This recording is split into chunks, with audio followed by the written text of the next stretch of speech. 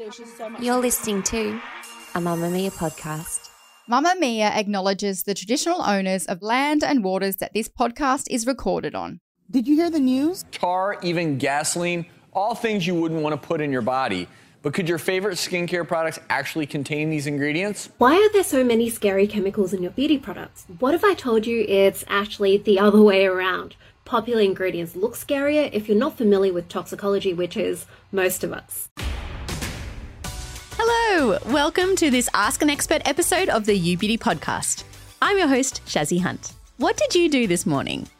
Did you shower using a body wash? Or maybe apply a bit of skincare and makeup?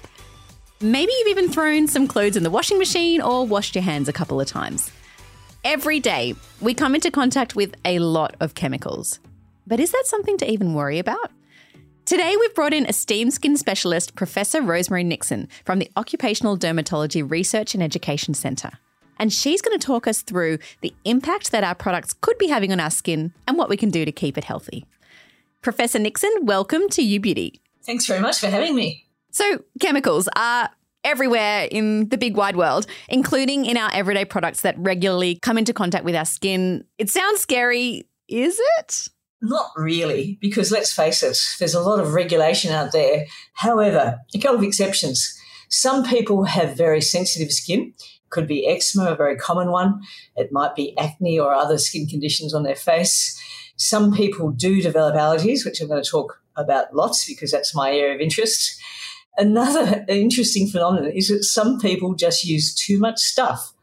And it's not uncommon for me to see someone using, Beyonce's serum and Kim Kardashian's moisturizer.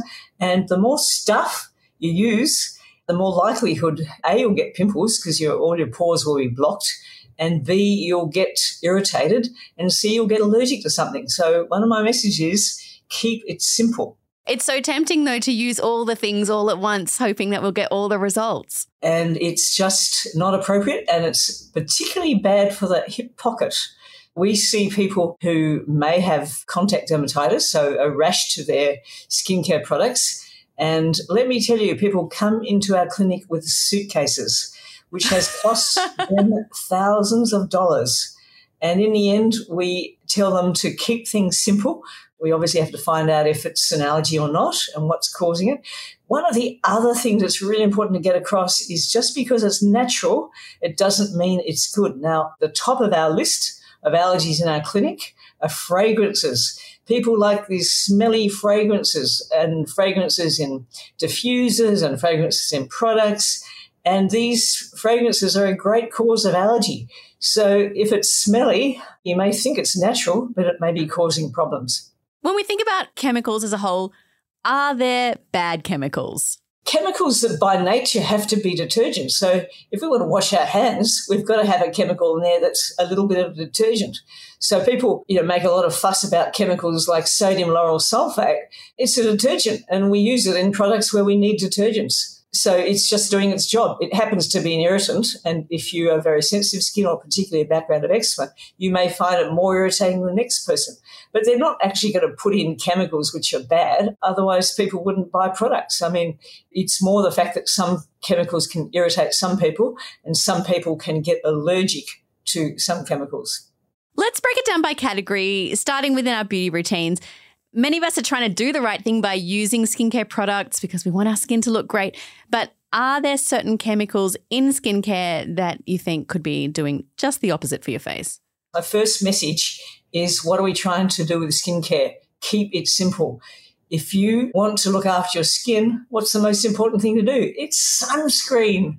At the end of the day, looking after your skin by using daily sunscreen is going to provide 85% of your skin health, if you like. Then it's probably about, 5 to 10% from having a good diet. And at the end of the day, what you put on your skin, it might be 5%, max 10%, okay? So we need to have some priority. The first thing we need to do is to use sunscreen.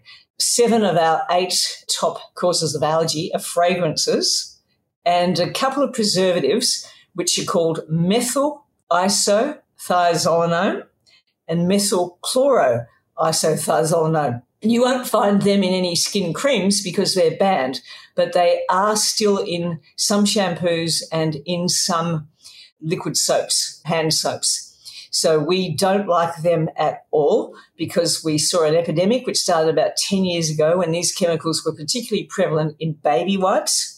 Saw a lot of reactions to people handling baby wipes and possibly the babies, but we didn't do testing on them.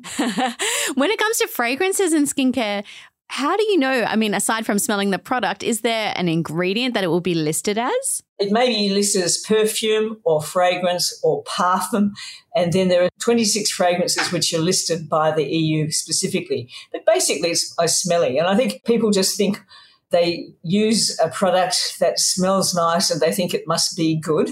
And look, if they don't have any rashes, that's fine. Remember, I'm a sort of a rash doctor. I'm seeing the people with problems. So I do have a bit of bias. But when the people do get rashes, at the top of our list are fragrances and these preservatives. So does that mean it's okay to use a product that has a fragrance element to it if you're not one of these people that's going to get a rash? Absolutely. If you're not allergic to them, that's fine. But at the end of the day, the more stuff you use, the more allergens you expose yourself to, the more likelihood you are of getting allergic to them. But you won't find dermatologists using them. I mean, we tend to prefer blander products, from the eczema section of the chemist, which are hypoallergenic, which have less allergens. Now, they'll always have some allergens. They'll always have preservatives because otherwise, if you don't have preservatives, things go off.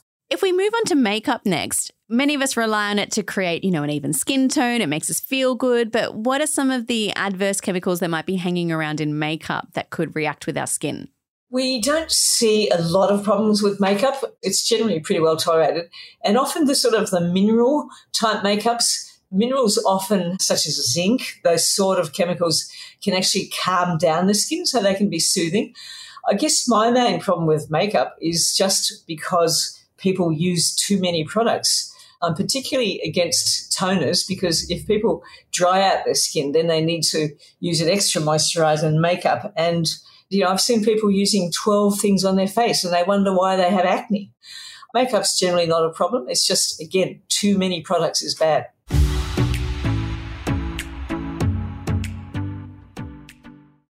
Thinking more broadly about body wash products and body care products as well, when you are in the shower using a soap or a body wash, are there chemicals in these products that are potentially detrimental to the skin? Well, the first thing that I'd like to say is that I don't like plastic bottles. Do we really need to use those plastic bottles full of stuff? Now, soap is pretty irritating.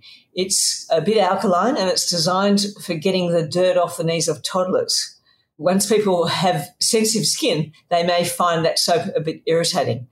But a lot of us can tolerate soap and it's a much cheaper way to wash our skin than having something in a plastic bottle. The other thing we need to look out for in our liquid hand washes particularly are those chemicals I mentioned before, methyl isothiazolinone and methyl chloroisothiazolinone. They are in some hand washes. So if people are having rashes on their hands, sometimes it might be because they have to wash their hands a lot in their job.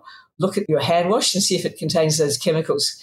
Now, for people with eczema and sensitive skin, I'm very happy for them to use hypoallergenic soap. We call them soap substitutes. So those people have an exception. But quite frankly, I'm against liquid hand washes because I think it's more plastic bottles than we need for this planet. I feel like the message in more recent years from dermatologists has been, oh, no, you should never use a bar soap on your body. Remember, the dermatologist is speaking to the people with eczema, okay? We're speaking to the people with eczema, and soap is irritating for them. But for normal people, getting the message from manufacturers who want to sell them things, okay? So the manufacturers jumped on the bandwagon of having liquid soaps because they thought, right, we can sell a whole lot of products and we'll get rid of soap and we can sell more expensive packaged liquid soaps. They're not necessary. I feel like there are husbands, boyfriends and other committed people to the bar soap who have not let it go who are very happy to hear this today. I'm just trying to help people save money and save money so that they can spend it on their sunscreen, okay? Yes. That's the really important thing. That's where you need to spend it. What about things like detergents, particularly washing detergent? Because if you think about your clothes, they are in close contact with your skin and you're washing them in detergents, in liquids. what are the chemicals that are hanging out in these products that could show up and have a reaction with your skin? It's a bit of an urban myth that laundry detergents cause a lot of problems. Now, yes, they can occasionally cause problems in people with very, very sensitive skin. But do you know what? Washing machines are really, really good. They have a rinse cycle that gets rid of all the detergent, and it's actually very rare to see problems. The other issue I have with laundry is that people add these antiseptic rinses, and they were heavily marketed in the pandemic to get rid of the germs.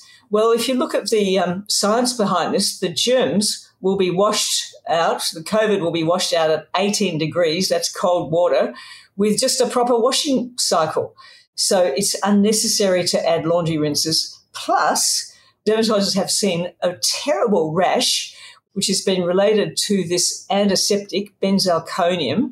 It's a very unpleasant condition, and it's called granular parakeratosis, and it's completely related to use of unnecessary laundry rinses. So what's the advice then in terms of these kind of rinses? Just not necessary for anyone. Just use your normal laundry powder. You don't need any additives.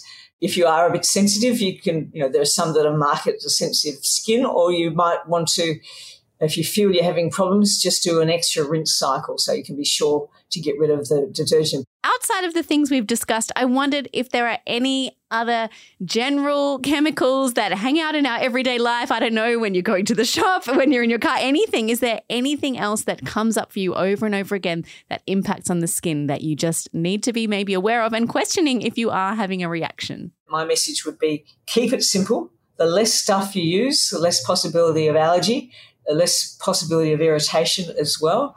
And if you have got problems, use less fragranced materials. Professor Nixon, thank you for this fascinating insight into the way irritants hang out in all our regular everyday products. And don't forget your sunscreen. Don't forget that sunscreen. Thank you. Thank you. And thank you for listening. I'm Shazzy Hunt. Our show's producer is Cassie Merritt, and audio production is by Leah Porges. Come back tomorrow to hear our weekly You Beauty episode of Beauty News. Bye.